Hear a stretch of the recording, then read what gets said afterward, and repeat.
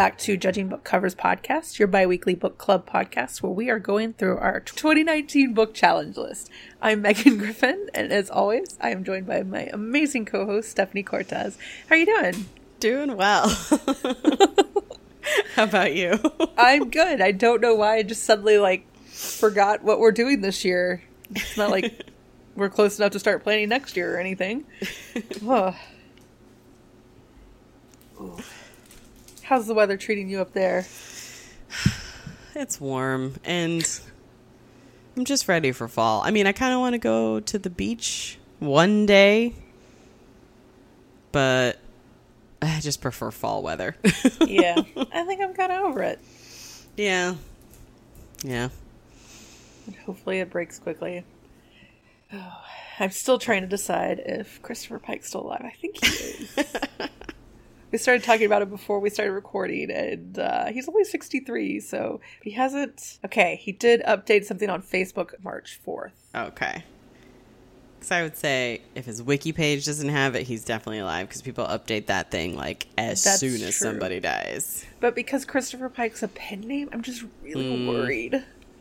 So, if you know out there, please let me know. Oh my god, Stephanie, he's born in New York. We could totally do it later this season. Yes! We can make this happen. Yes! It's all right, now I have to find the book. It's the little things in life. Perfect. Oh, so before we get into our deeply dark and gothic discussion of Rebecca, you were going to read a book for your trip coming up.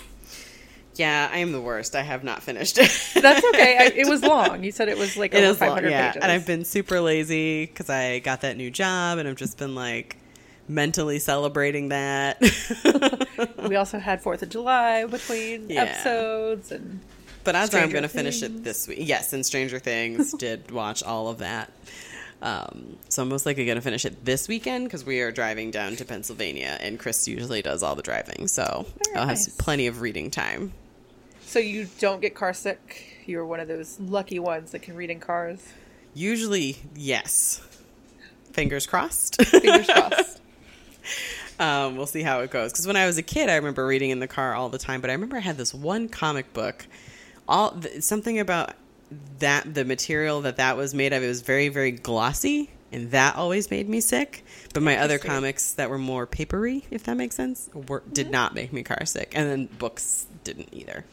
Interesting. Yeah. But if for some reason I get car sick, I have some audiobooks saved that I could do. Perfect. And I want to get that magazine that has Serena on the cover because she's amazing. Oh, yeah, that's right. I need to find that, too. Need to go to Barnes & Noble because that's the only place I know that sells magazines. All kinds of magazines. Right. A wide selection. Yeah. And I think you were going to read I can't read my handwriting. The Five or The Fire? It was The Five or Enchanté. Yes. Which I did do Enchanté because I guess I was feeling super patriotic and decided to go back to the French Revolution. So far back. Actually, it was fun because there's mentions of Thomas Jefferson and Lafayette and Ben Franklin in the book because it does take place around our actual American Revolution. It's basically a book that's hey, what if history, but with magic? Okay. Some basic magic. And there's a really cool discussion of which, I mean, if you know anything about French history, one of the Louis got really weird about magic and killed and hung a bunch of people and burned witches and things like that. So it all kind of fits into that really well. Mm-hmm. And how one of the Louis hired a bunch of magicians to create the palace in Versailles, and that's when he went crazy and started killing all the magicians, that's when it started fading and becoming really old and decrepit looking. And so that was really cool. It was fine. Nothing super amazing. I've read too many books, but it was good. If you like French history and want to read something that takes place in French history but also has some magic, I recommend it. Nice. So there's also a lot of me going fucking communicate. Yeah. Also ties into our book tonight. What's gonna say? I got a lot of thoughts about this book. So many thoughts. What's your cover look like? So my cover is red with this like gold, very majestic R, and then Rebecca. And it, I mean, like as I told you, it looks like a soap opera title card. It does. It looks mean, like red satin sheets yes, in the background. Yes. It looks like a romance book. Yeah. It does, So. yes. Like a steamy romance, yeah. Yes. Like I would almost be embarrassed to read on the subway. But. Almost. What's on your cover? Mine's not as fun. Oh, wow. Yours is really plain. It's white with Rebecca at the top in like pink lettering, capital letters, and it's hard to see in the camera, but there is a big R like embossed in the middle, like it takes up like this whole section here. Okay. But it's not very exciting. It's like, library, you did me so well with Bloody Chamber. That's why they had to make up for that. Like, they were like, we gave you such a great cover last time. You take this plain one. Yeah, I mean, like this one, it's the unsurpassed modern masterpiece of romantic suspense. I'm just like, I know why I didn't read this as a kid or like when I was younger, because it screams women's lit romance, you know, kind of thing, which I guess in kind of some ways it was. That is kind of what Gothic literature was considered. Not by the 1930s, but whatever. What'd you think, though? I loved it. I want to read more Gothic literature, and I haven't read anything by this author. I really liked this. Have some feelings, have some thoughts, but I was loving this book. Yeah, no, it was very good. It was surprisingly good, actually. I don't know what I expected, but everybody that I talked to that it's like, we're reading this, they're like, oh yeah, once you get started, you're not going to be able to stop. I was like, okay. Yeah, all the people, when you posted on Facebook asking what we should read next, so many people said Rebecca, and I don't think I'd actually heard of it, but I was like, this many people are suggesting it, let's do this. Yeah, I've also not read anything by this author. I know My Cousin Rachel, which was also a movie a couple years ago, is by her, but that's all I really know. Other than she died in 1989, like shortly after I turned like 1. It's like, oh, that's so sad. But yeah, I knew it was a Gothic book. I don't know if it's because I did my senior thesis on Gothic literature. It was in like a class. And I don't know if it was brought up then or if it's because someone read it and told me that. And yet I still was like, eh. But it is very reminiscent of like Victorian Gothic. It's a young woman who doesn't quite know what's going on. I was really worried we were going to have another Bloody Chamber on our hand. Yeah, and, as was I. And then I was just suspicious of everybody. Yes, exactly. Who's actually good here? Right. But it was also still kind of funny and amusing, and I wanted to whack her on the head a few times. That's okay. As did I, yes. I did also think it was interesting that we never get her name. No, not at all. Like it's got to be a foreign name because someone writes her a letter and she's surprised it's spelled right. Right. And when she meets Max, he's like, oh, that's so, like, exotic. Mm-hmm. But she's British, right? That's what I thought. Yeah. I mean, like, I could see, there's probably so many papers about, like, why the author doesn't have a name. And it's, because something about the possession of the woman before, I don't know. Mm-hmm. Yes, she is not Rebecca. Rebecca is her husband's first wife. Yeah, I was a little surprised by that. I had no idea. I thought she was Rebecca. Yeah, I thought it was going to be about Rebecca. In ways it is, but it's not being told by Rebecca. It's being told by our unnamed narrator, who is, I read like the little flap before I started, and it talks about her being haunted by the previous wife. And it said, let me see if I can find it. It's Glamorous Mistress. Her tales deeply moving, weaving together the lives, blah, blah, blah, doom of impending disaster, and the ecstasy of an exquisite love story. And with the way that things develop between her and her husband, I was like, is there a love story where that doesn't involve her husband? Because I'm not seeing the exquisiteness. Yeah, exactly.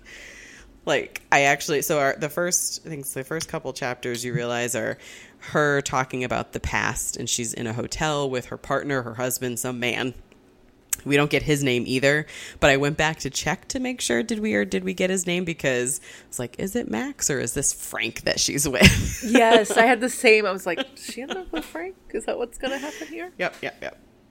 It's yeah. Yeah, I was torn between, is this a Bluebeard? Is the first wife not actually dead?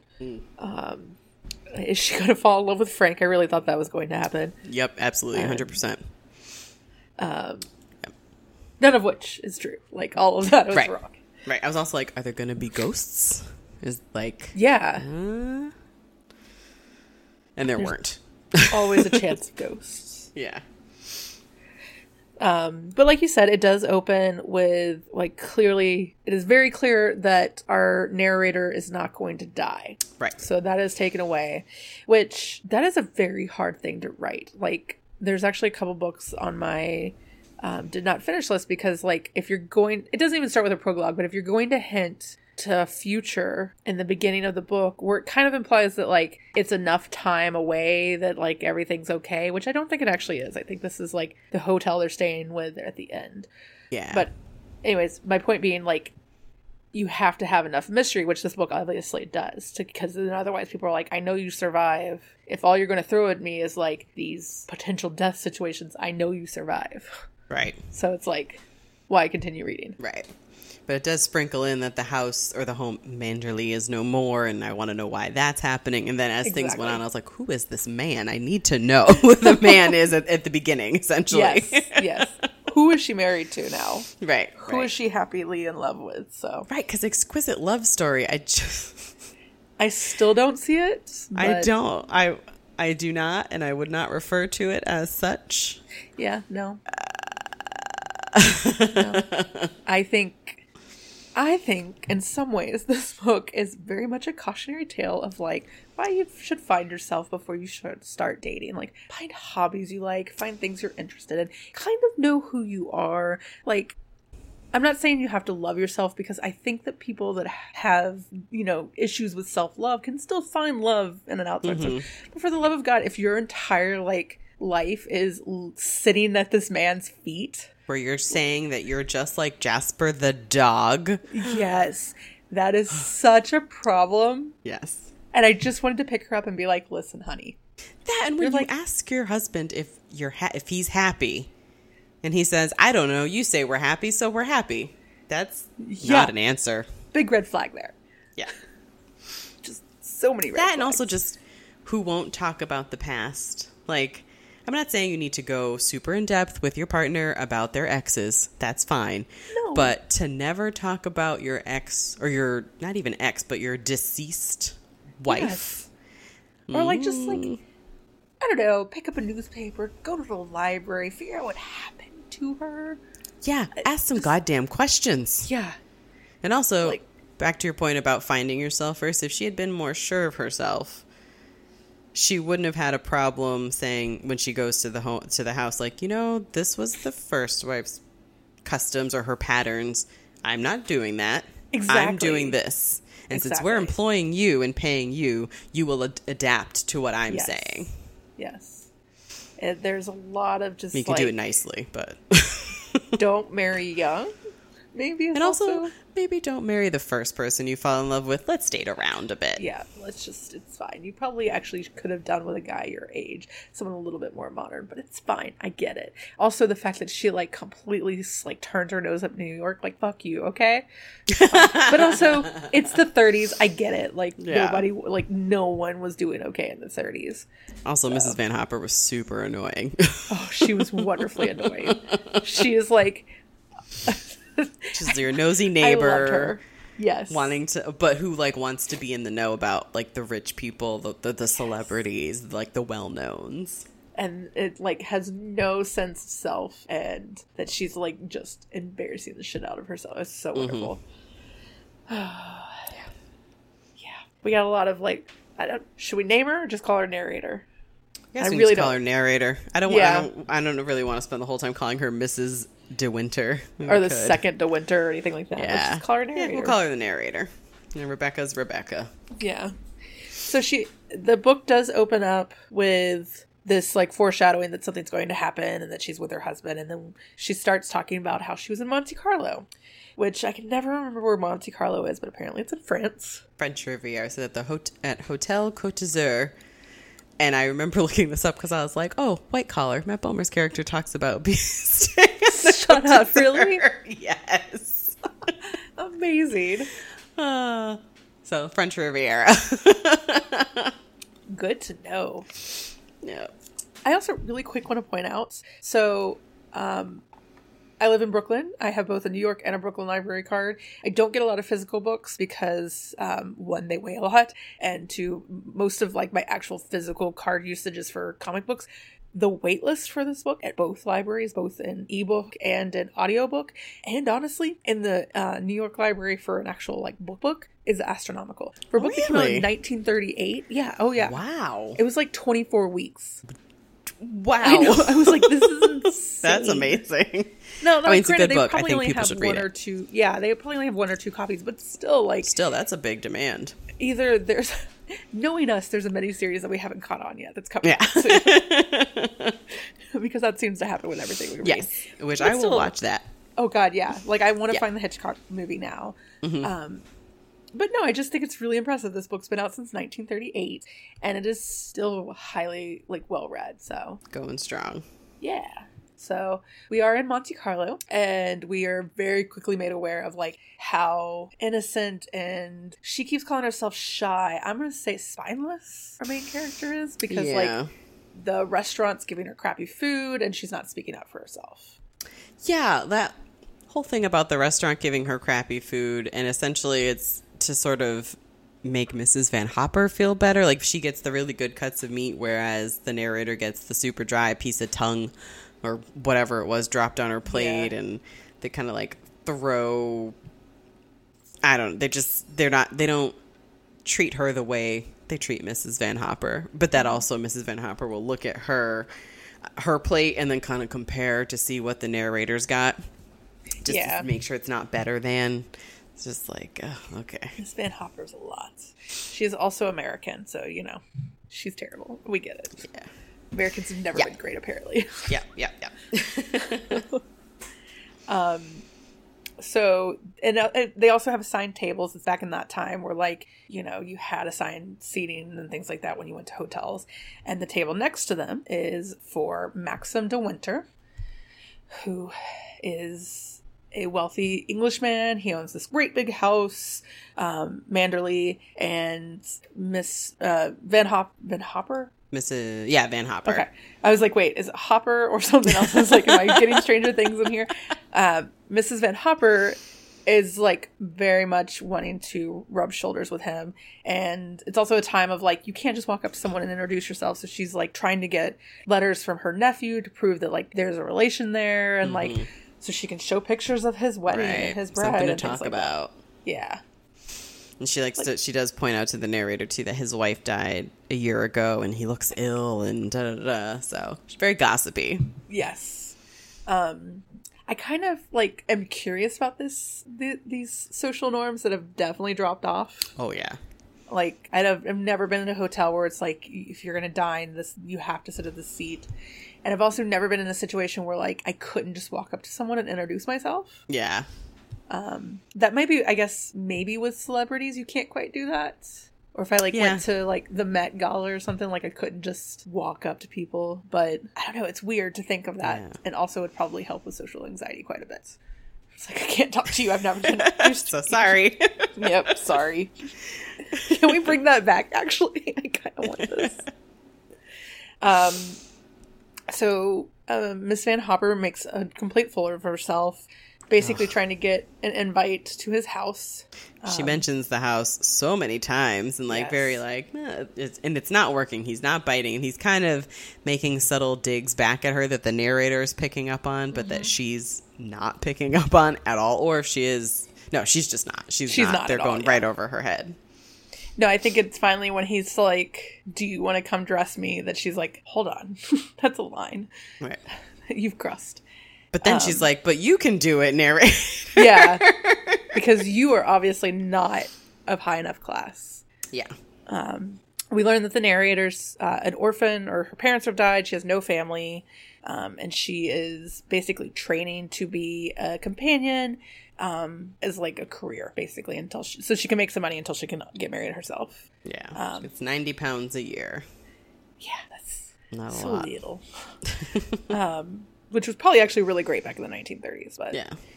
I don't know. In her. I don't know if it's enough to put up with Mrs. Van Hopper. That's very true.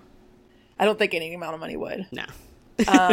We learn that she is an artist. We learn that she's being taught to play tennis, and basically just becoming a quote-unquote presentable young woman. Mm-hmm. And she gets a letter that night from Mr. De Winter's Maxim, that's basically apologizing for his attitude, which is really kind of cool. Like, I really like her, though. It's just for her. Yeah. Like, he kind of does like a roller coaster. Like, at first I was like, cool, you're flirting and like really into her. Like, this is really nice and proper and like all this stuff. And also I was like, and you're British. So like, yeah, I can understand the standoffish from the love. But then I'm like, no, maybe you're a terrible person who also killed your wife. So. Yep.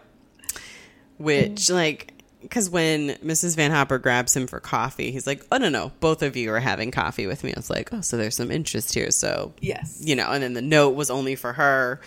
And then the next day, or whenever it is that Mrs. Van Hopper wakes up, she has the flu. Basically, our narrator has all this time to herself, and she ends up dining with him, and he offers to drive her places so she can sketch, and then they spend all this time driving together.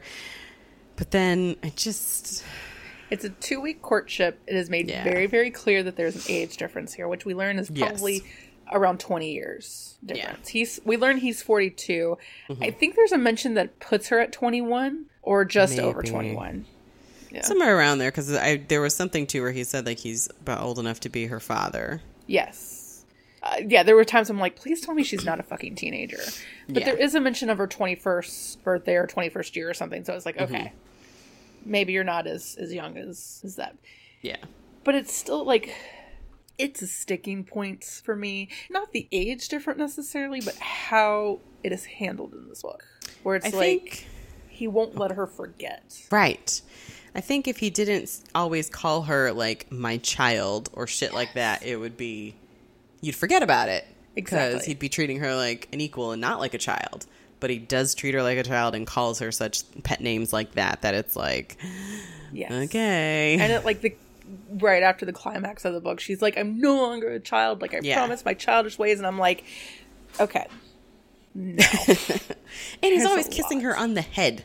Yes. Like, okay. That's your wife. Maybe kiss her on the mouth. Yeah, maybe that's the British way. I don't know. I don't know. I think we have a couple British listeners. I'm sure I'm going to get report back. So, but yeah, it's about 2 weeks of driving and everything. He takes her to a spot where he gets very weird and distant, and she's just kind of like, I don't know what's going on. And that was the first time, too, the first drive that they took together. Like, up on a cliff where if you fell off, like, that's it for you. Like, the first time she's like, oh, I'm in a car with a stranger. Like, this is not the brightest idea. Now I'm up on a cliff with him. And then there's a scene where, like, I mean, she truly thinks that he's doing this to be kind, like to, entertain her. She doesn't see it as a courtship. No. And he basically tells her, he's like, if you really think that I'm doing this to be kind, you can walk. And I was just like, all right, we need to stop. Yeah. Like, that's being ridiculous. Yeah. So Miss Van Hoppen feels better, and one day just wakes up and she's done. She's ready to be, she's ready to go back to New York. I think her daughter was sick or something like that too. Yeah. And was going back to New York. So she's like, yeah, we're going to go. Boat. Yeah. Someone had a boat, which that was the point. I was like, what year is this? Because I thought it was the 50s for some reason, or like later, like definitely a time where there was commercial airline, but nope, it's the 30s. So it's still boats. Yeah. And of course our narrator doesn't want to go to New York. Right. She's in love. She's madly in love. Yeah. I think there's a part where she says something that she's glad, or she thinks that basically the feverishness of first love, glad that can only happen to you once. Because it's So enthralling. Can it? I feel like that happens. I was about to say frequently. That's not the word I'm looking for, but like. I mean, it can, because if you have a new person, and maybe also if the person engages with you and acts like they're in love with you too.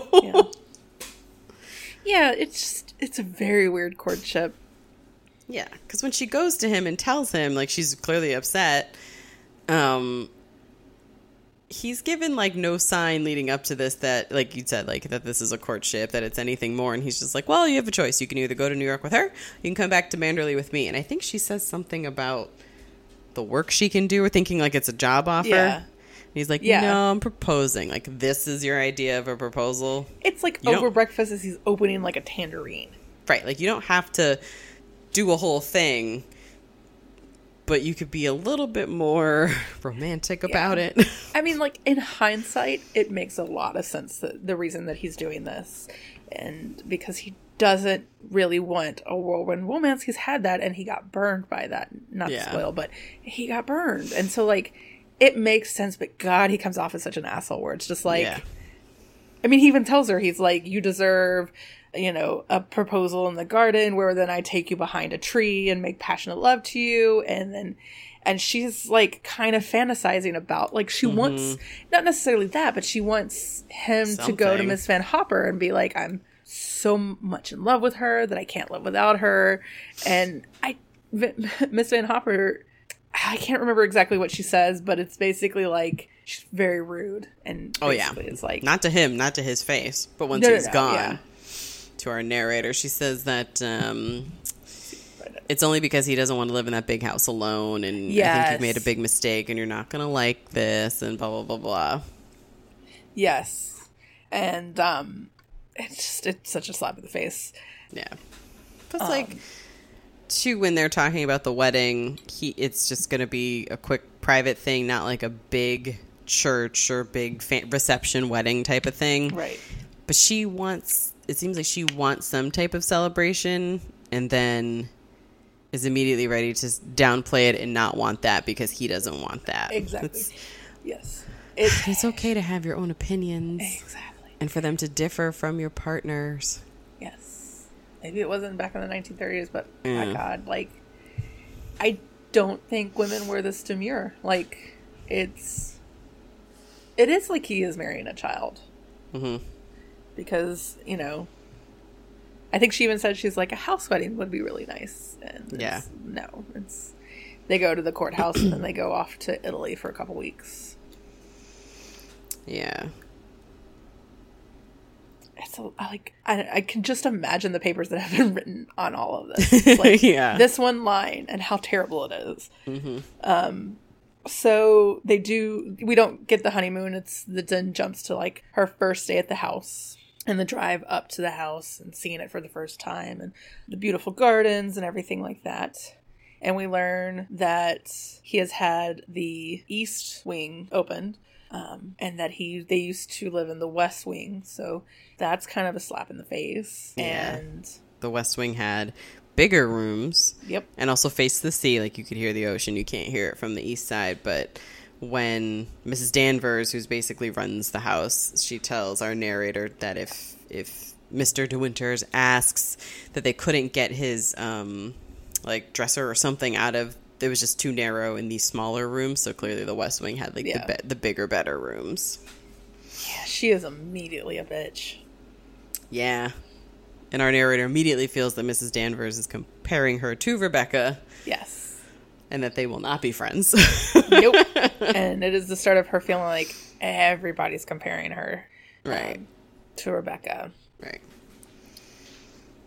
Because, too, the house, they find like the next day, basically, she realizes what the house routine is and that it's still basically being operated as if it was the original Mr. and Mrs. De Winter, like how they both would, take on their days.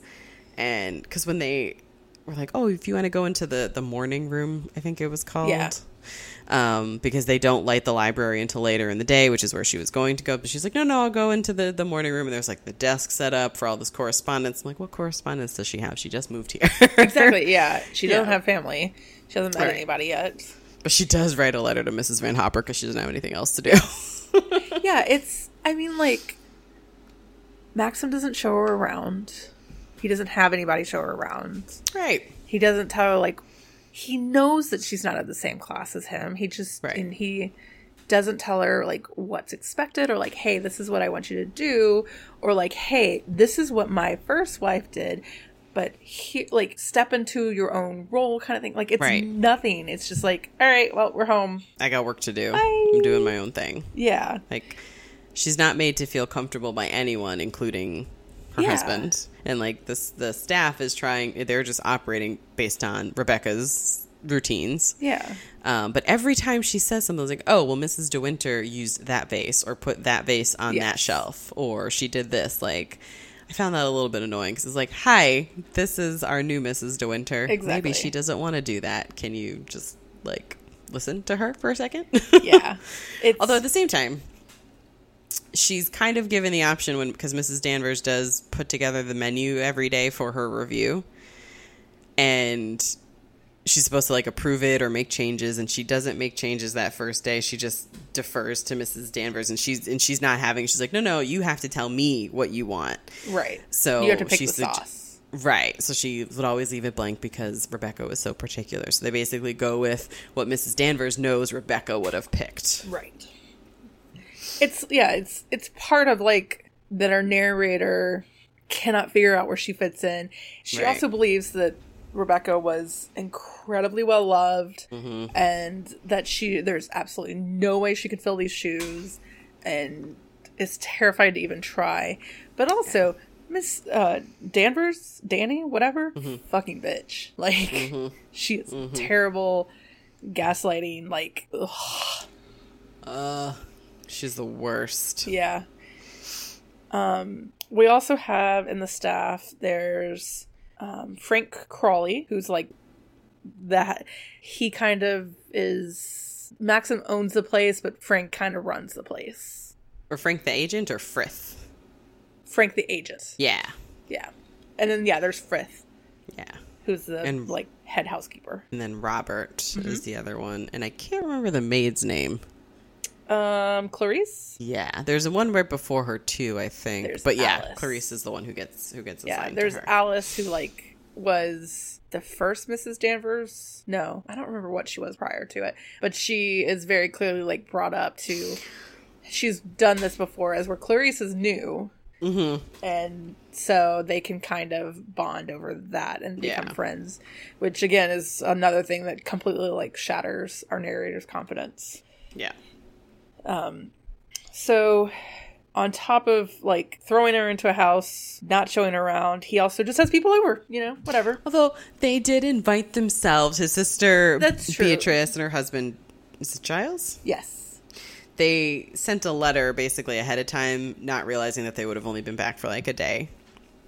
And so, but when they come, she's in the morning room, which is, like, I guess right towards the front of the house. And so she sees them arrive and she basically runs away. And I was just like, don't do this. Do not do this. You don't know where you're going.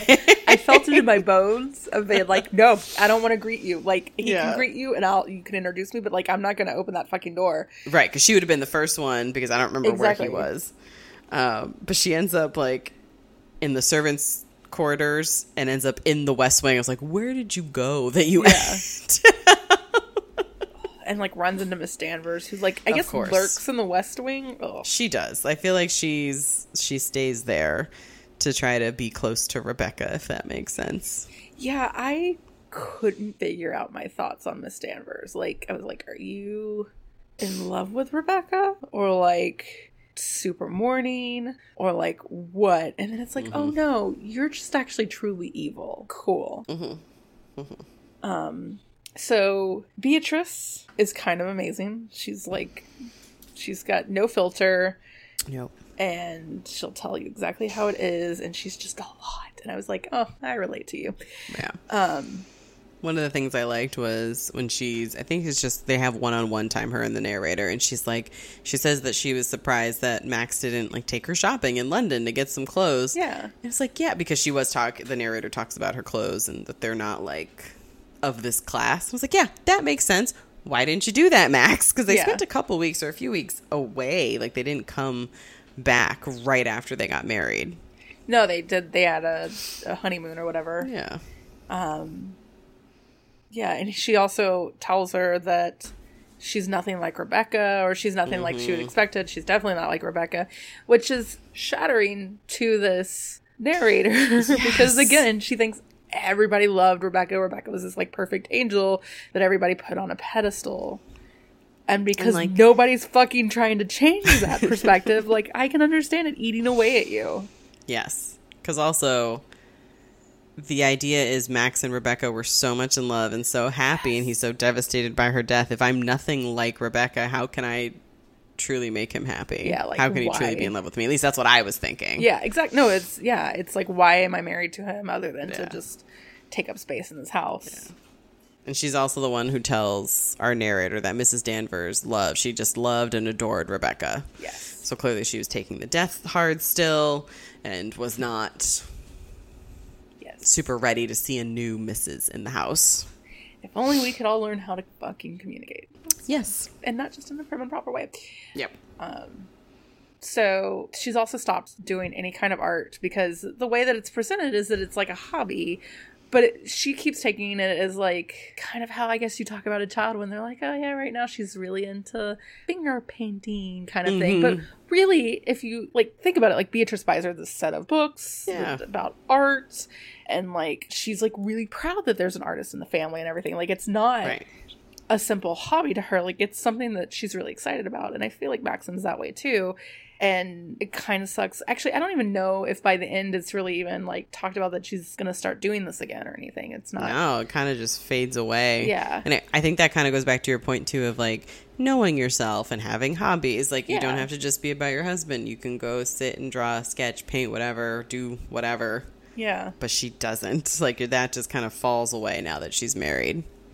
I think I've probably told this on here, but one of the times that I was trying online dating, typically the process I go through is, you know, chatting a little bit, moving to text message, maybe a phone call or two, and then meeting up. It's not always in that order, and it's not like always a long drawn out thing, but you can really kind of get a hold on who someone is through text messages and occasionally through phone calls before meeting them, like before wasting your time. And there was this guy that seemed really nice, and honestly super nice guy, and had a lot in common, but my lifestyle was I played tennis 7 days a week at the time.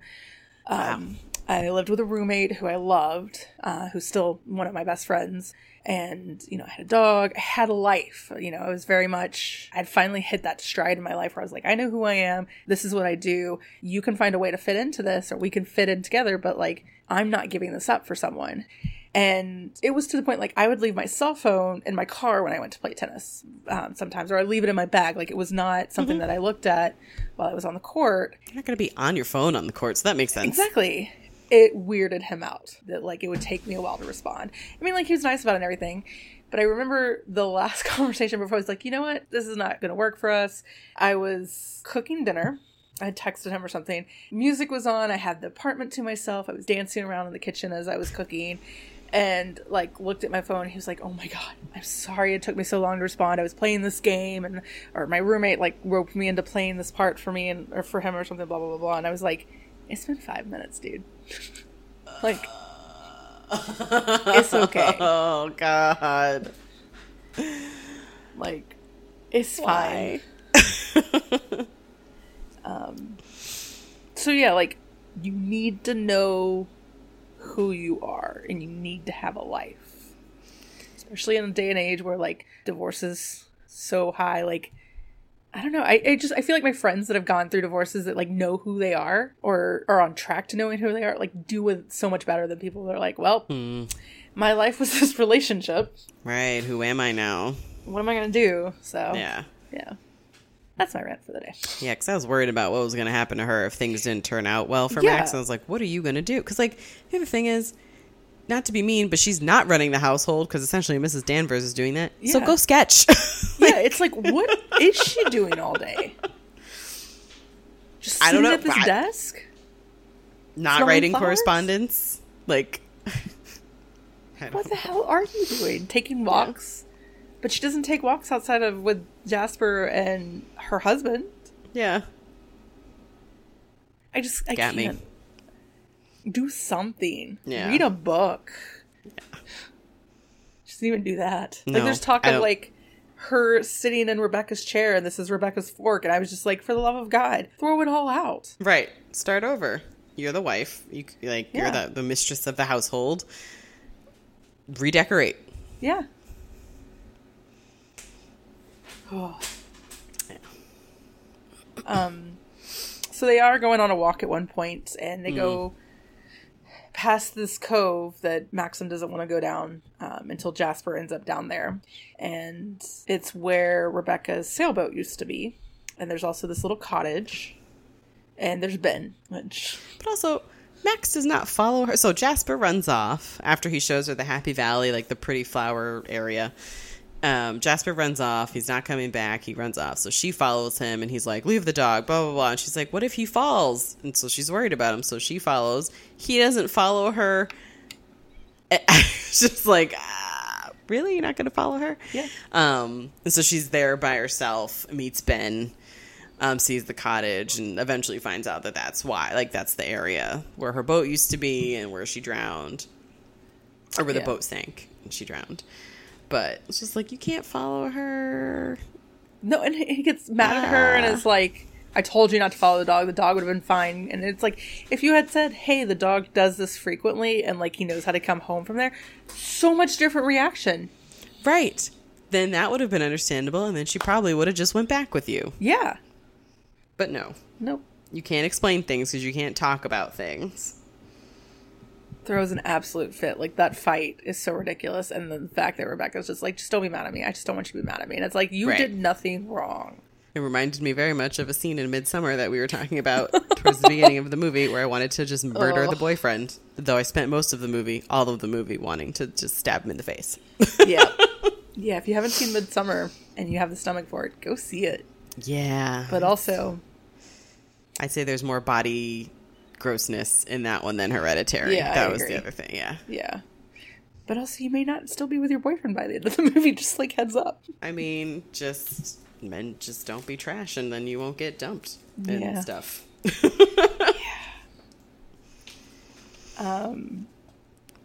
So eventually she makes friends with Frank, which is where... What I was suspicious of. Yeah, I mean, I was like, okay, so this is the guy that she eventually is going to end up with. That was entirely my train of thought. Right. But also, let me see, I'm trying to find it, because when she first meets Ben, because Ben is the son of a former worker, I think? Yes.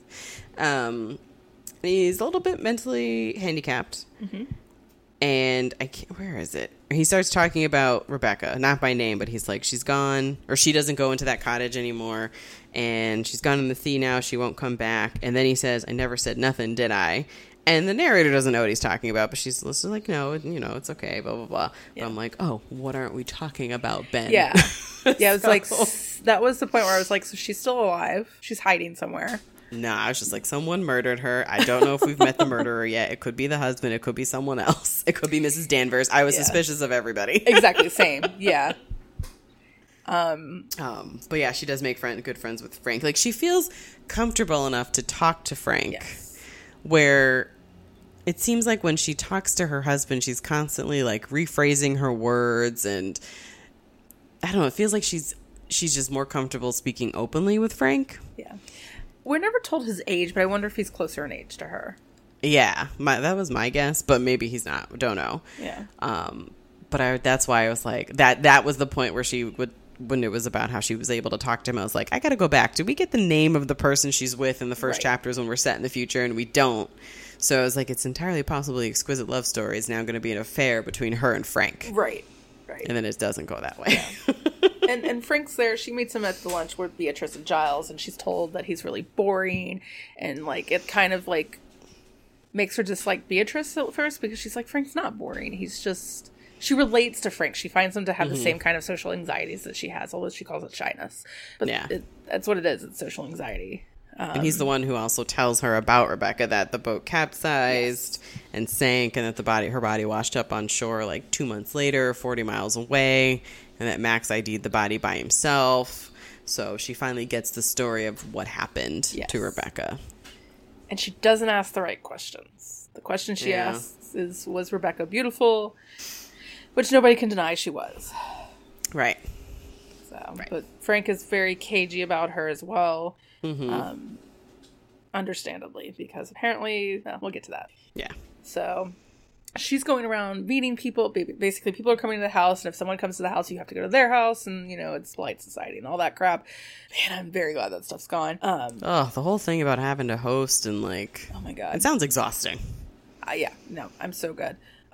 Even with servants to, like, do the cooking Yeah. and stuff. Yeah. And she feels that she's terrible with it because she feels like everybody's comparing her to Rebecca, and everybody's talking about the big parties that Rebecca used to throw, Those fancy dress balls. Yes, and the summer picnic bullshits. I don't know, midnight picnics, this and that, and basically she's hearing it from everybody because, again, everybody loved Rebecca. And that's kind of the bulk leading up to the big party. There is a moment where, I mean, it's everything. It's like at a dinner where, like, Maxim gives her this look of, like, you need to leave now so that the men can talk. And it's like, how is she supposed to know these things? Right. Like, you don't tell her. Like, you don't talk about things. Exactly. Like, drives me crazy. So at one point he goes to London for a day, which is about 6 hours of a drive from where they are, for a dinner that is only the men. And so she's got the place to herself. And it's the first time she finally feels like herself again. Like, she's starting to feel normal. She's laying in the grass, just, like, relaxing, chewing on grass, and, like, just so calm and peaceful. But then she feels guilty, too, because she realizes that this feeling is because he's not here. Max isn't there. Right. And she does actually... You need to start realizing that maybe something's wrong. She ends up back at the beach at the cottage with Ben, and he says something else about Rebecca, that does she have mean eyes, or that she was basically saying that she was mean. She was like a snake. She threatened him once with sending him to an asylum.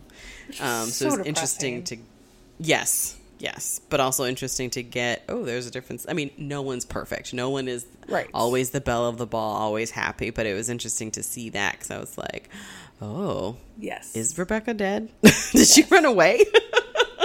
Yeah, and it seems like everybody's kind of just accepted Ben's harmless. He's a very nice guy.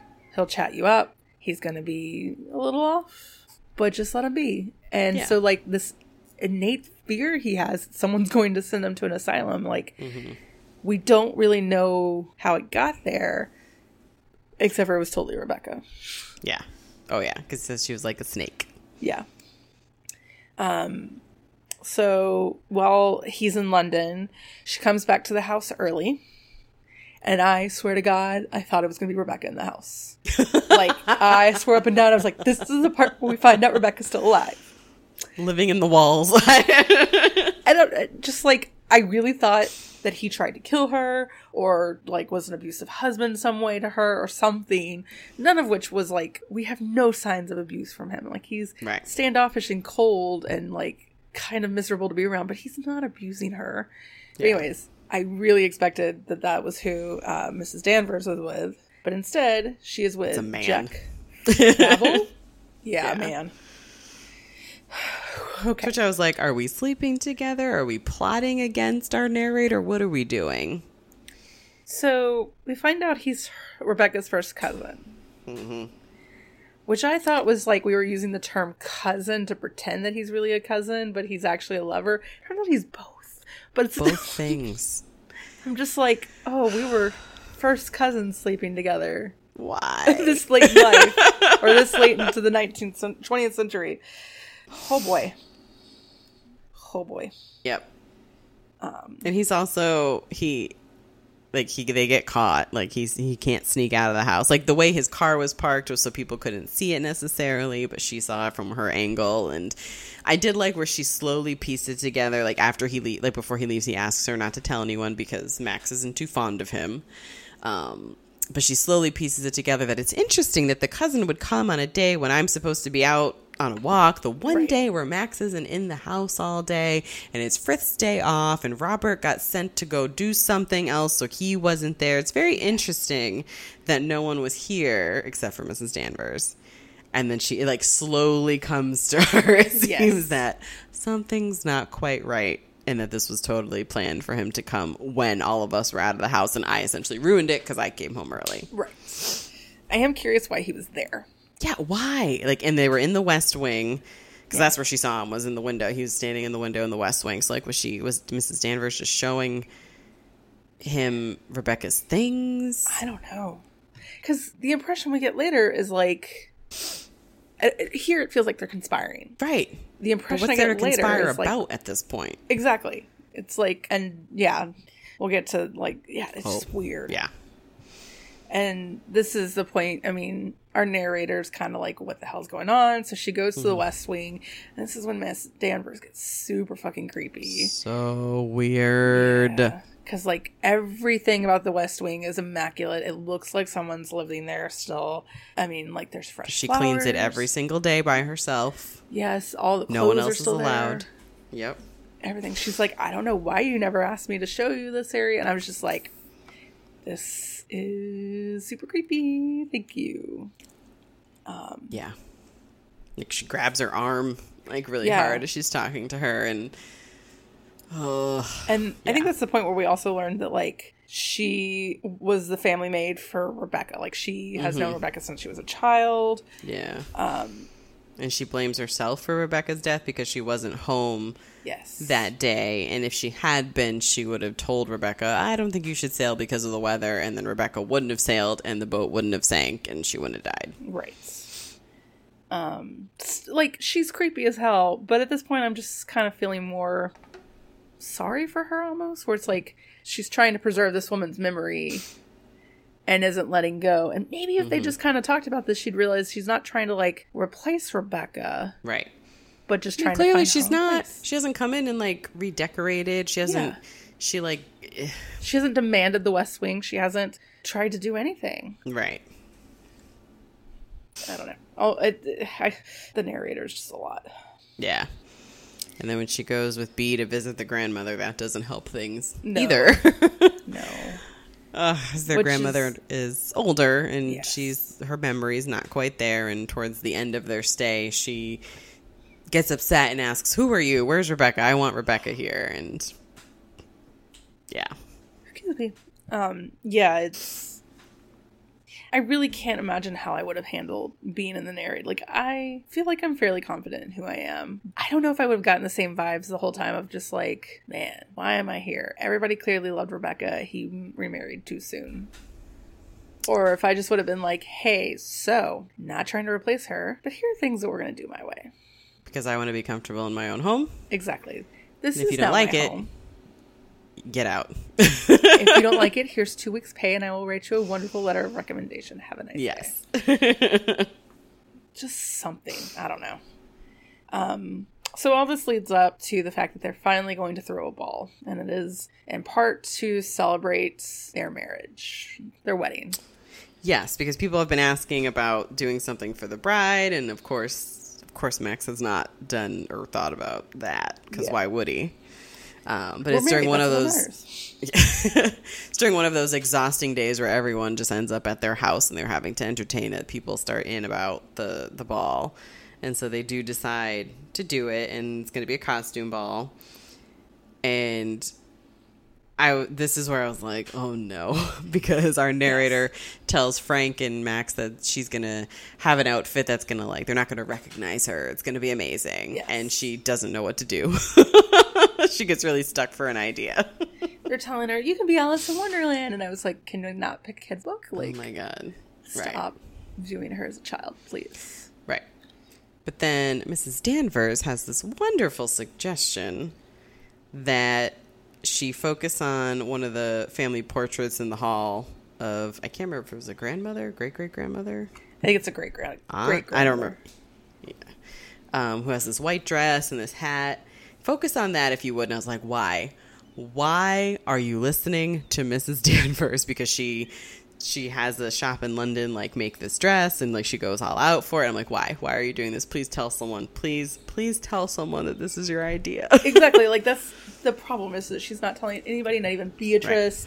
Right. Nobody has a clue that, like, right. this is what or she's her gonna maid mess up. does, but she swears Yeah. her maid to secrecy, and why would her maid know what's going to happen with this? Her maid's But also kind of a child. Why are you trusting Mrs. Danvers? She was super creepy in that room, and she was visiting with the cousin who wanted you to not tell. Yep. And there was another thing. She overheard Max basically yelling at Mrs. Danvers that he doesn't want Jack in the house. Someone told me his car was here. I don't want him here, blah, blah, blah.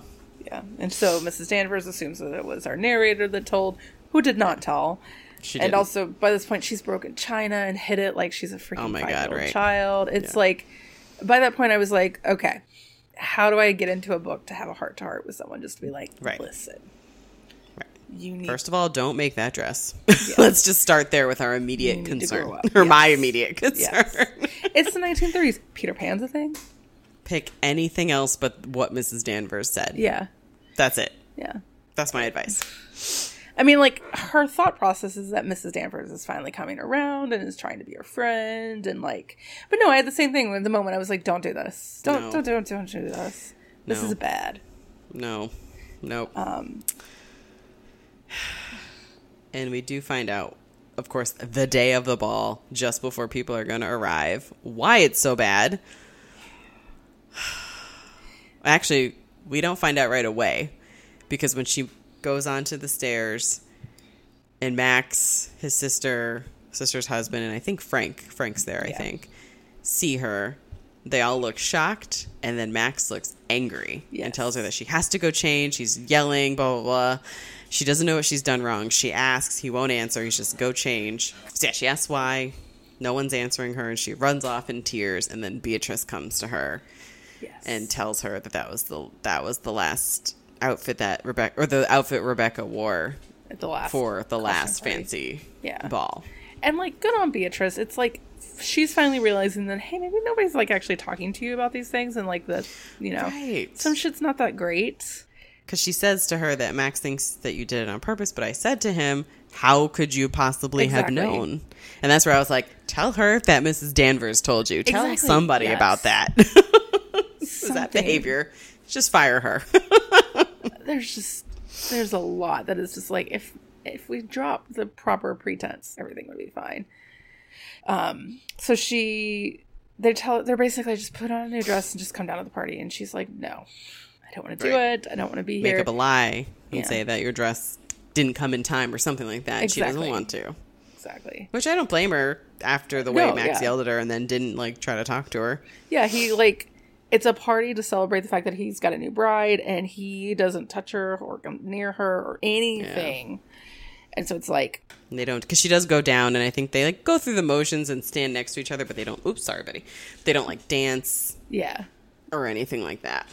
Yeah, I mean, she's like talking about how all the gossip's going to be about how like it's already a bad idea that they're married and all these other things, and it's a mess. But yeah, she does decide to finally go down and to kind of conquer this fear, and I'm glad she did. Yeah. Beatrice and her husband are dressed in some like very terrible costumes. Like, Yeah, because he had to paint his face, which I was Yeah. like, oh, God. I was like, are you painting your face because you're being a monkey? Oh God. And then it's like, no, he's an Arab. And I'm like,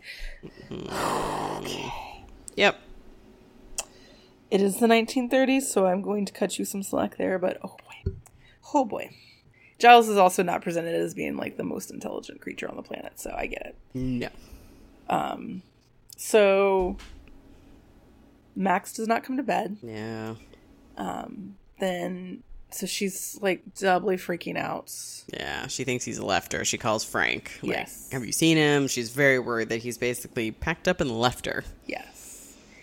And we're also in the background of all this, like, it's the end of summer. It's about to break. The heat's about to break. All these storms are on the horizon. It's kind of just like all chaos is about to break loose. And then Mrs. Danvers decides to like try to convince her to commit suicide. Yep. And this is a very terrifying scene.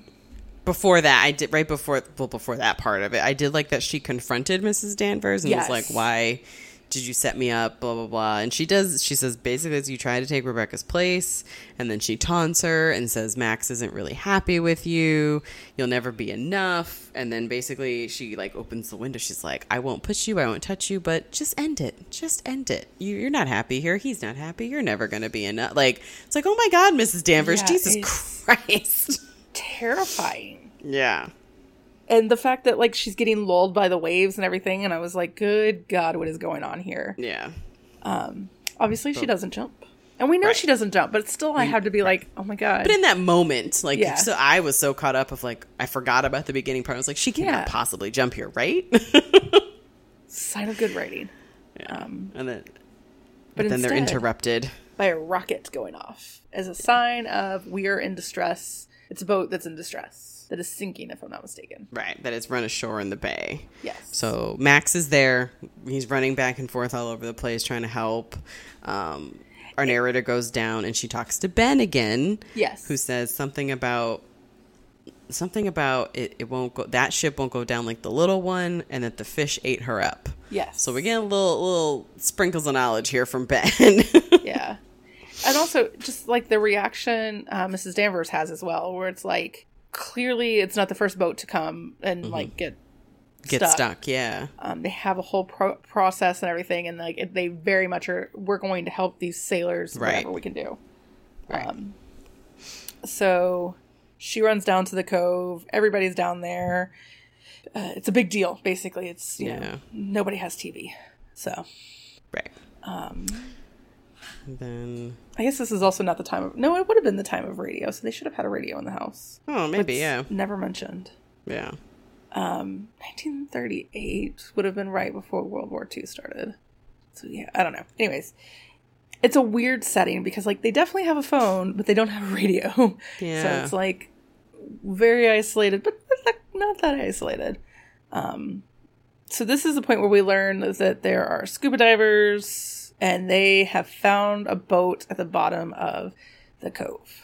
Right. And on top of that, there's a body. And we find this out. The headmaster comes, or the harbor master, harbor master comes and Max isn't there.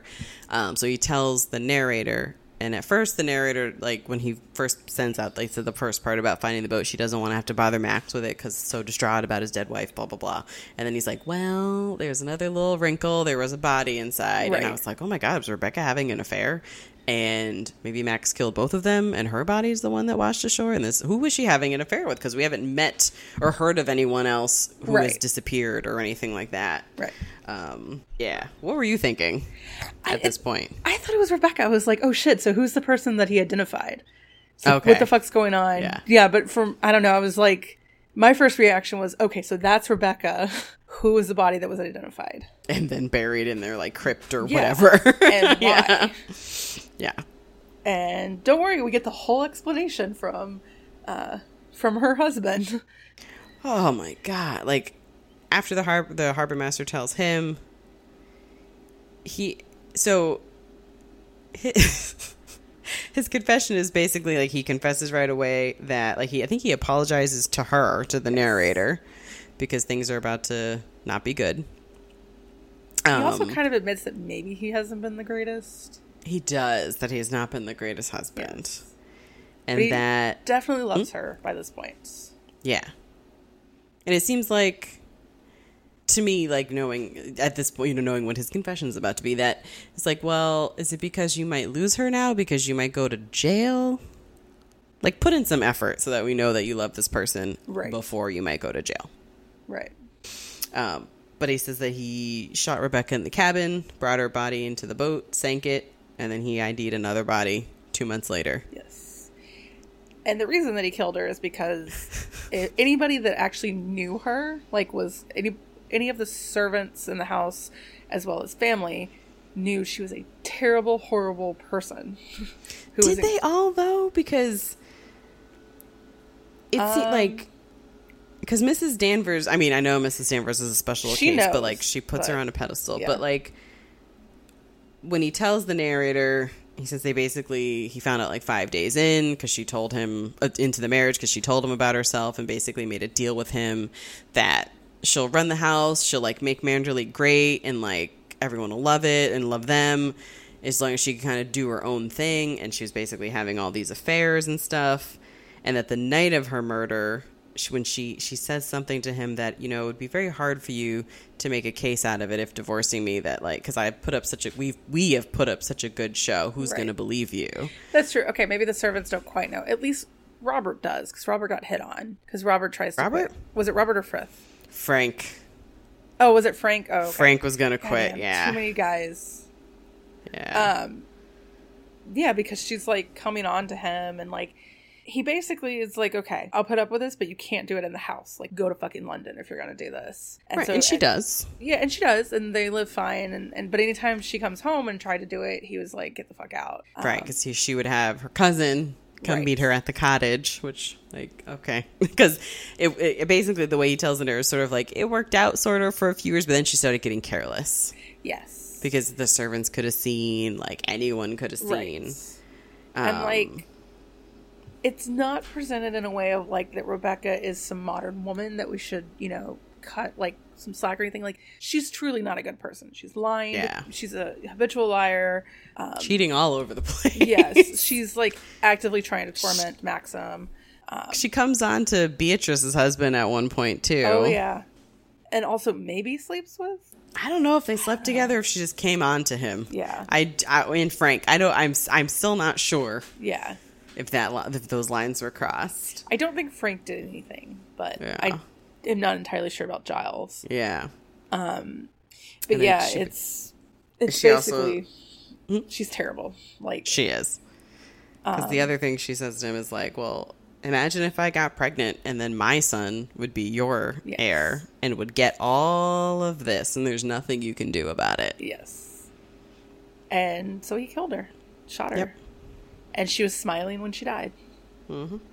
Put her in the boat, drilled some holes into the planks with some spikes and sunk it. And then waited for a body to wash up that he could identify as her. Yep.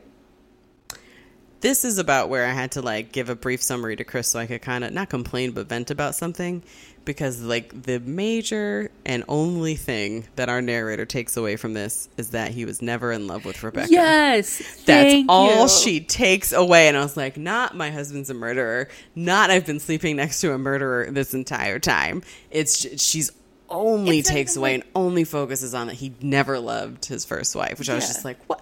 How is that what you take away from this whole confession? It's so bad. It's like the moment that she said that, I was like, oh dear God, honey. Because she says it over and over and over again.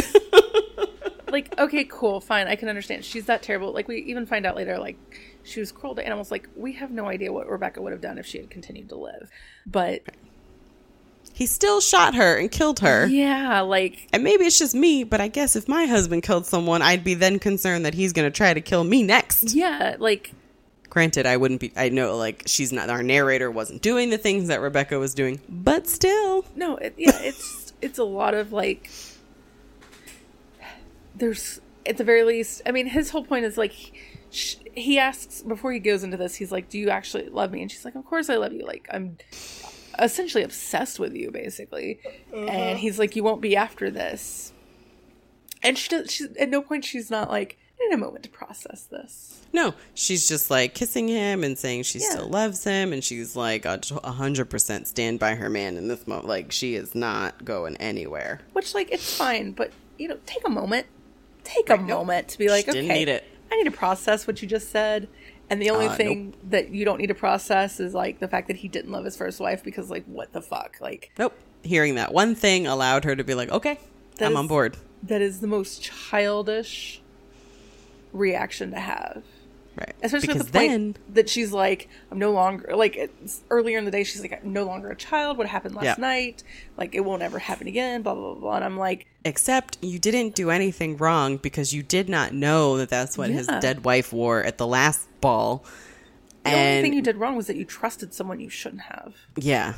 That was... Yes. So maybe fire that person, and then you won't have that problem again. Because I just am ready to, like...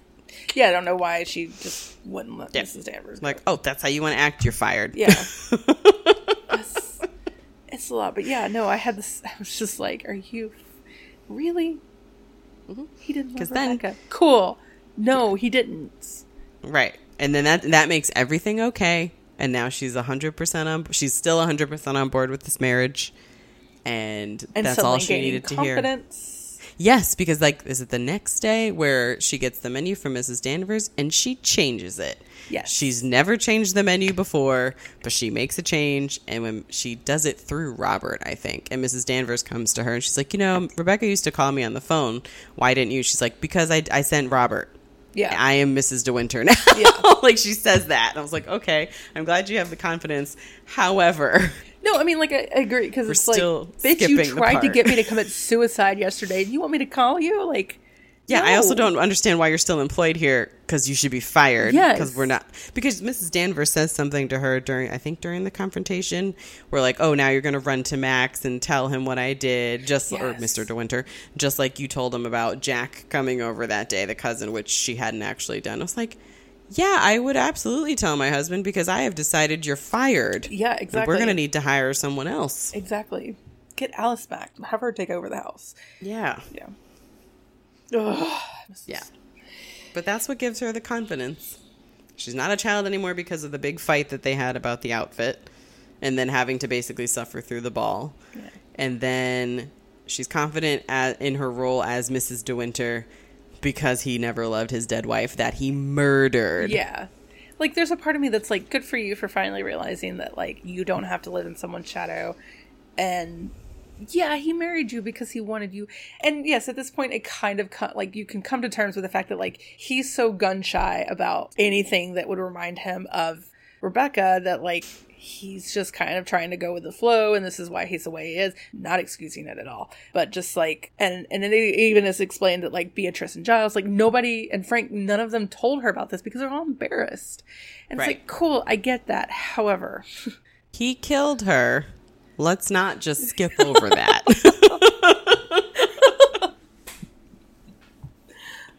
Because she skips right over that. Yeah, no, she's instantly I am by your side. It's all good. Oh, because you didn't love her? I'm here. I'm right here by you. And because you say you love me. But really, does he? I don't know. Right. Because then, of course, they ID the body. Yep. And it's Rebecca. There's, even though it's been in the water for a very long time, they're still able to tell that it's her. And the magistrate, I think it is, Colonel Julian. Mm-hmm. He's a magistrate? Yes. I think. Yeah. He comes to tell them. And they have a lunch and talk about it. But what was interesting to me was that they talk about it and then they talk about something else, like the dog or the weather or the this or the that. And then back to the body and how it's unfortunate that you did, identify that other body. Anytime that Firth was in the room, they talked about something else. Oh, that's right. That's right. And then, because Frank was also there too. Yes. And Frank tried to say that, it's understandable that Max made that mistake because it was only a couple months later and he wasn't well. And of course, Max is like, I was not unwell. I was like, let Frank him make excuses for you, for the love of God. Because our narrator picks up on certain looks and facial expressions of Frank, and she knows that Frank knows that Max did this. Frank never confirms that with her, but Frank totally knows. They never talk about it, but he knows 100%. Yes. Also, Colonel Julian definitely knows by the end of it too. Oh, I don't know if he knew at this point, but he 100% knows by the end. Yes. Because they're going to do the formal inquest. Right, just to make sure that, hey, we're going to go through this just to make sure there actually was no foul play, and that, everything that we said about her dying is true. And everybody's ready to accept that until the boat maker comes in.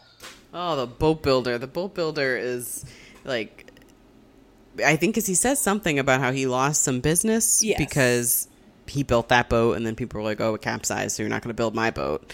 So he is adamant that he is a good boat builder. He knows what he's doing. She was also a good sailor, very experienced. And he's the one who points out the holes in the planks. He's like, well, what about those? Because I didn't put those there, basically.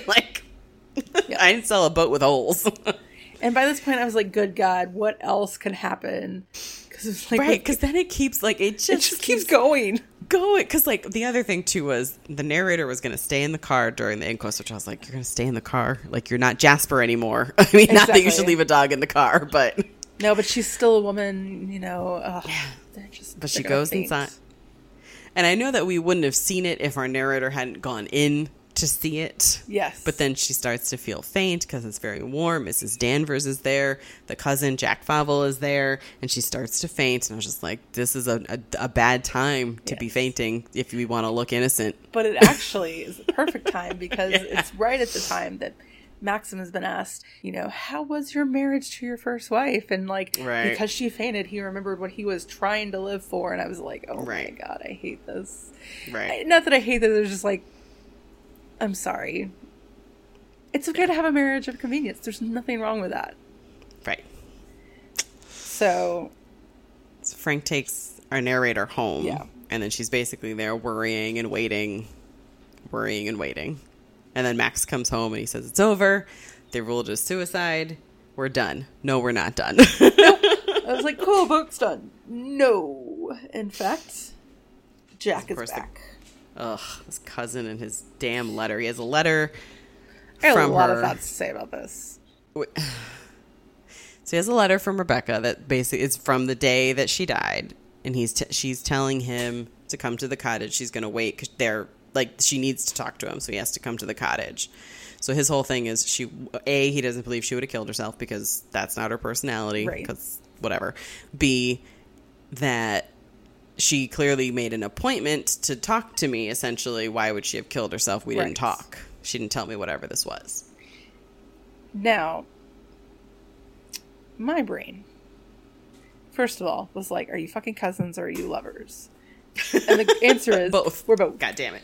Which, but anyways, he presents this letter and then he's like, I didn't get it until late because I was at a party or something.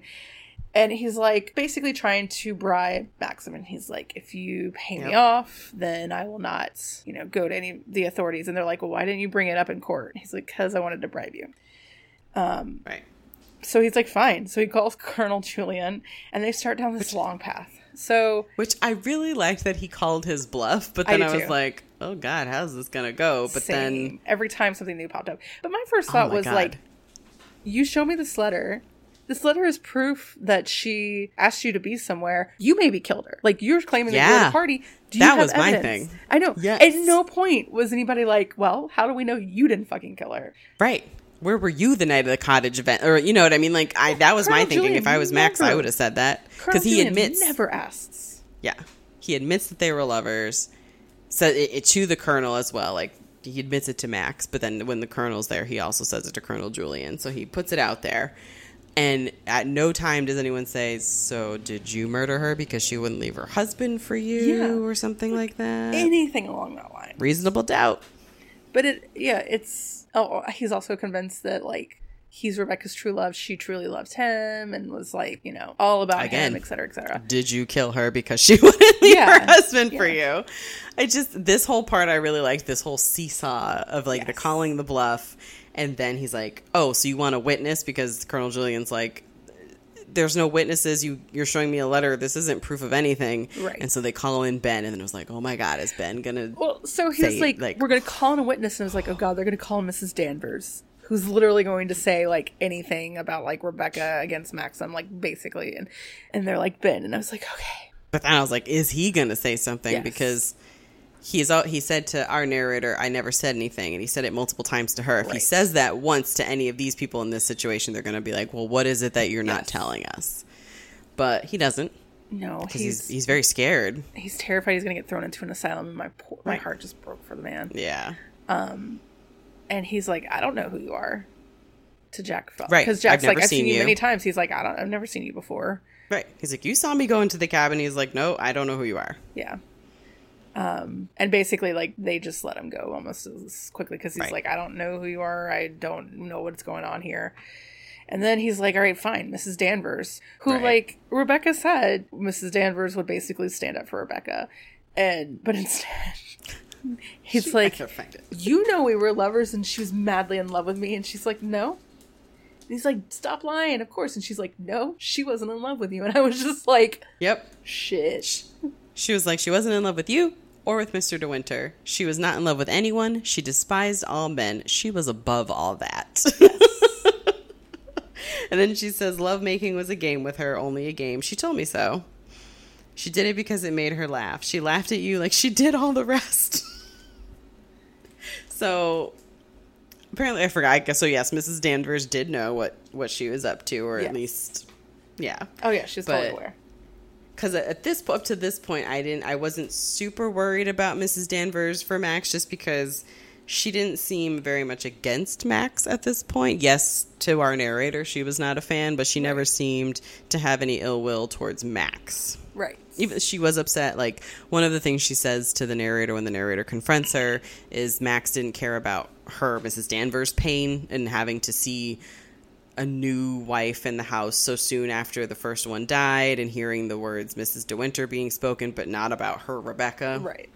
But she still didn't seem to harbor a lot of ill will, so I wasn't super worried about her. But it also seems like she knows that Maxim killed her. At this point, I didn't think she did until she realizes Frank is implying that. Because then she gives a look to Max, and that's when seems super... That's right. Yeah.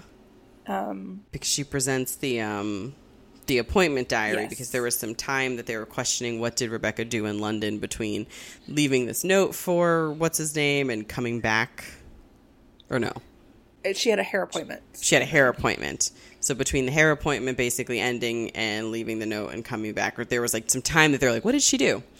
And then they pull out the appointment book that, because of course Mrs. Danvers kept everything, and this is where I was back on the seesaw of, oh my God, what's that going to say? Yes. Yeah, the same. I was like, I don't know what this is going to... I was like, it's clearly going to be a doctor that's going to tell him that she's pregnant. Yes. And they do some good detective work with trying to figure out, just by the last name and a number, that it's a retired women's doctor named Dr. Baker. Yes, and at this point, Colonel Julian's like, okay, something's weird here. But it's, again, like, at no point is it like, but dude, you had a letter to meet her. Yes, because this is where I was like, if she was pregnant at the time, one could argue, Max, that the cousin who's saying that they're truly in love and they are the ones who are supposed to be together, that he was mad that she was having her husband's baby. Exactly, yeah. And murdered her. Or was pregnant with his baby, but wouldn't leave the husband and was going to pass the baby off as the husband's baby, but that just her not leaving was why he murdered her. Yeah. Also, like, you got some reasonable doubt here. First cousin shouldn't no, be you should not. Errors. No. Should not. So then, of course, it's night, so they can't, like, go find this doctor. So they have to wait until the next day. And I think this is the time where, like... What?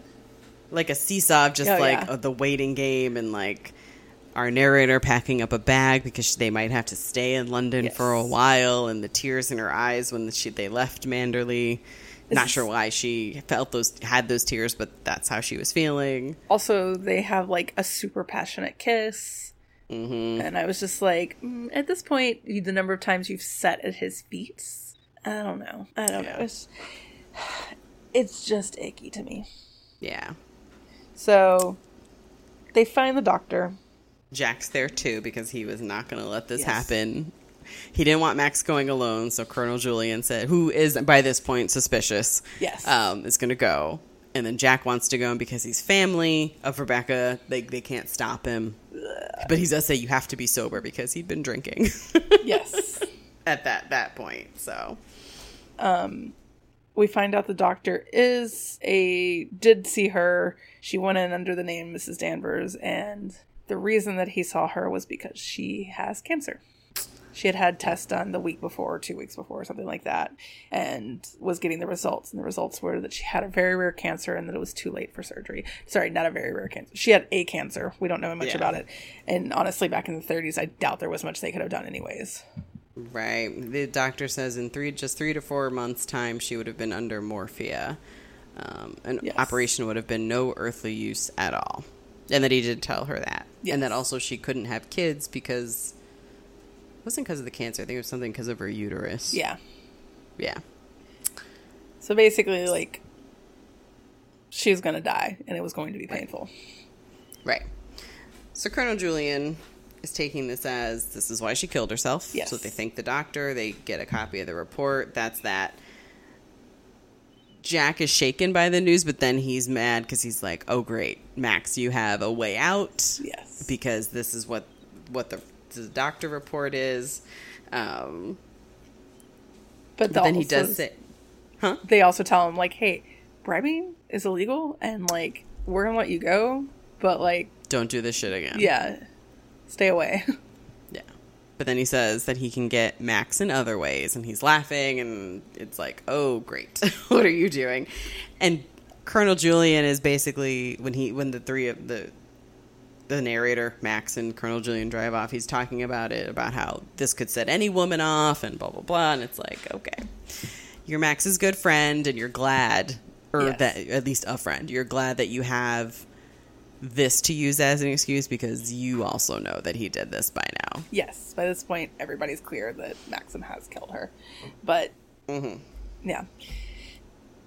Then Maxim kind of reveals that he's mad. Not mad, it's just like, she won, is what he says. Because in the end, she manipulated him to kill her, and she won. So, I mean, in a way, she did commit suicide. But, yeah. He's pissed because he got manipulated right at the end. Yeah. So. And then they decide to immediately drive back to Manderley. And they get word that Mrs. Danvers has left suddenly. Yeah, they stop for dinner, and I think he calls to check in. Because originally the plan was they were going to stay overnight, and then Max just has a bad feeling, and they're going to drive all night to get there. But Mrs. Danvers left. She took all her stuff. She didn't say anything to anyone. She's just gone. And we find out she burned down the house as she was on the way out. Oh. I did like this one thing, though. Not related to that, where... when the narrator's talking about it, they're having a fish dinner, but it was lobster. And I was like, oh, this is how we refer to lobster. It's just a regular old fish dinner. It's just a fish dinner, you know, whatever. Yeah. Whatever.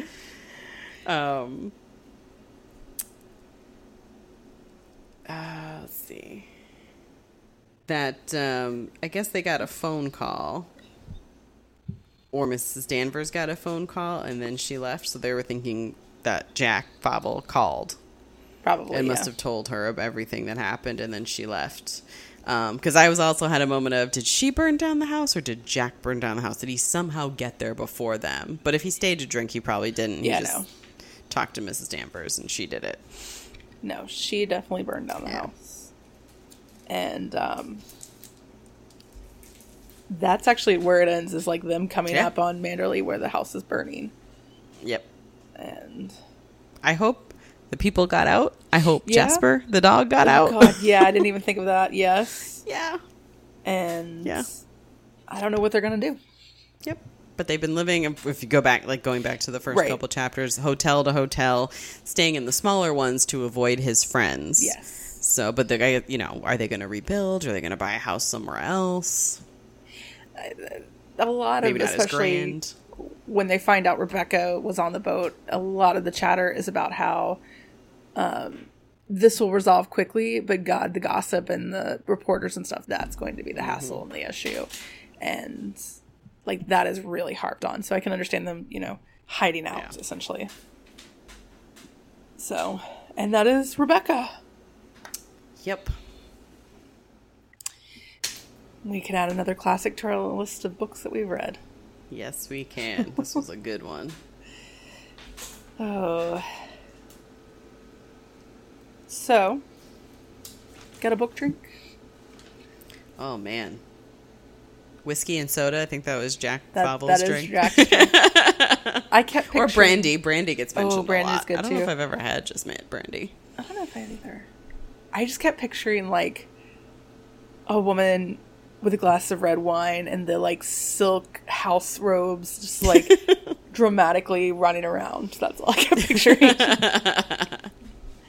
I mean, I actually probably drank a couple Smirnoff Ices while I was reading this, but... Nice. Yeah, so one of those. Or sherry. Oh, because sherry I is think always that gets good. thrown around, too. Yes. Sure, they have coffee and tea, but no, like the whiskey and soda, sherry, brandy, something like that. Yeah. Something with a side of social anxiety. Mm. All right. So, before we talk about what we're going to read for the podcast next, what are you going to read in between episodes? I'm going to have to keep my same answer. Last Days of the Incas. I'm going to finish it this time because I want to move on to reading something else because I still have a book of sonnets by, what's the poet that we did? If you had not asked me, I would have remembered it. Edna St. Vincent Millay. Yes, I have a collection of sonnets from the library from her because I want to read that, but I'm like, I got to get through the Last Days of the Incas. So those are the next two I want to read. Is it still good at least? Like, you're enjoying it and it's not just like... Yeah. Okay. Yeah. All right. That's good. I've just been lazy and like, I got a new job. I'm just trying to relax as much as possible because I got to tell you, my motivation is just... No, I get it. really dipped. Couple it with a couple of long weekends and... Yeah. Yeah. Speaking of long weekends, are you going to do 24 and 48 this time around? It is the 20th and 21st. I think so. I was waiting to see if we were doing anything that weekend, or going anywhere. I think we're staying home. Okay. Looking at the calendar right now. I don't see anything on it, so I think we're staying home. So I should, as long as we're home, then yes, I will be. Are you? I am definitely doing it. I'm very much looking forward to it. An excuse to do nothing but lay on the couch and read sounds amazing. Yeah. So, yeah. I have one thing planned that weekend. Cinnamon bun. Yes. Find a beach maybe and just lay down. Yeah.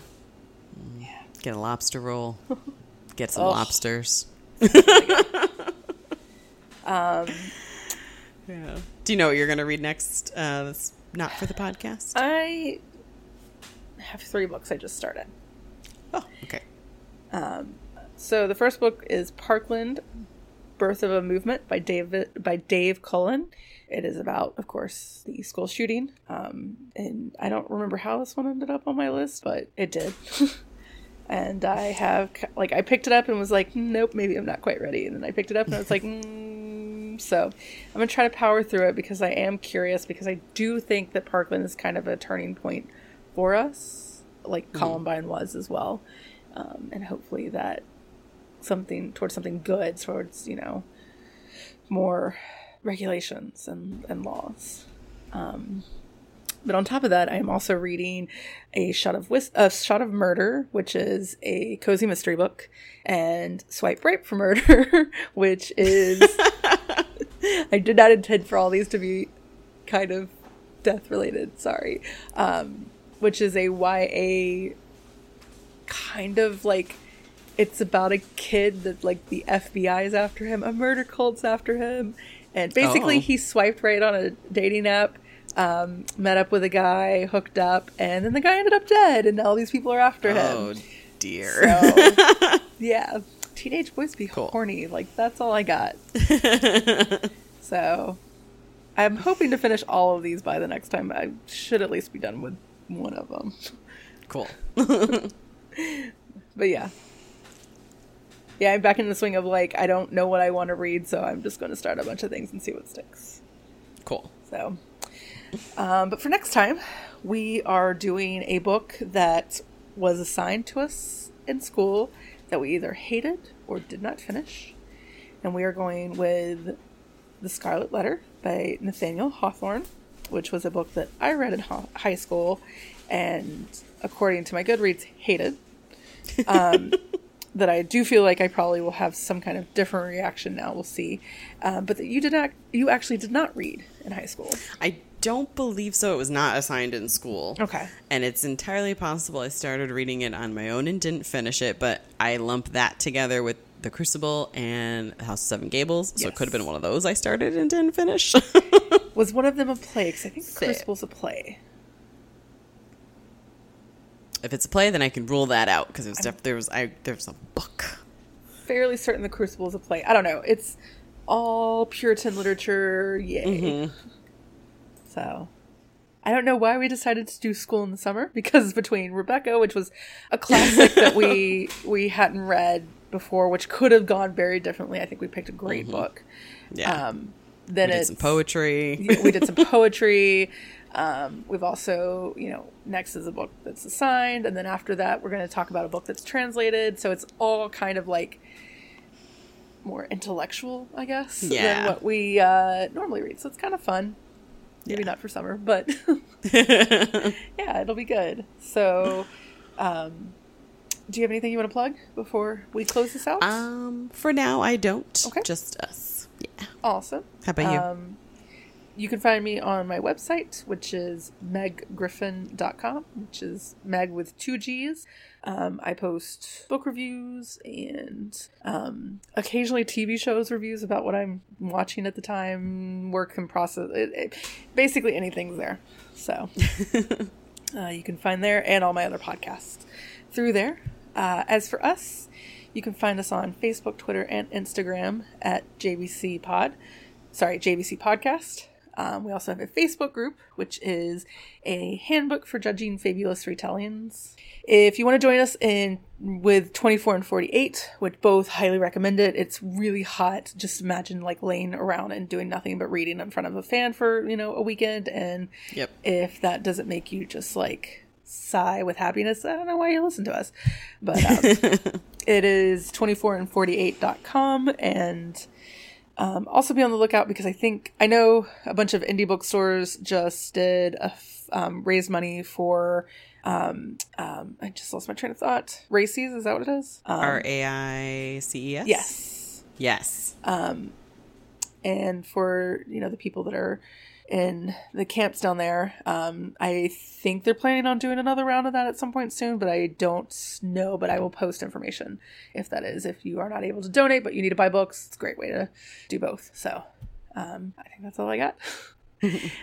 So join us again in 2 weeks and keep supporting your local libraries.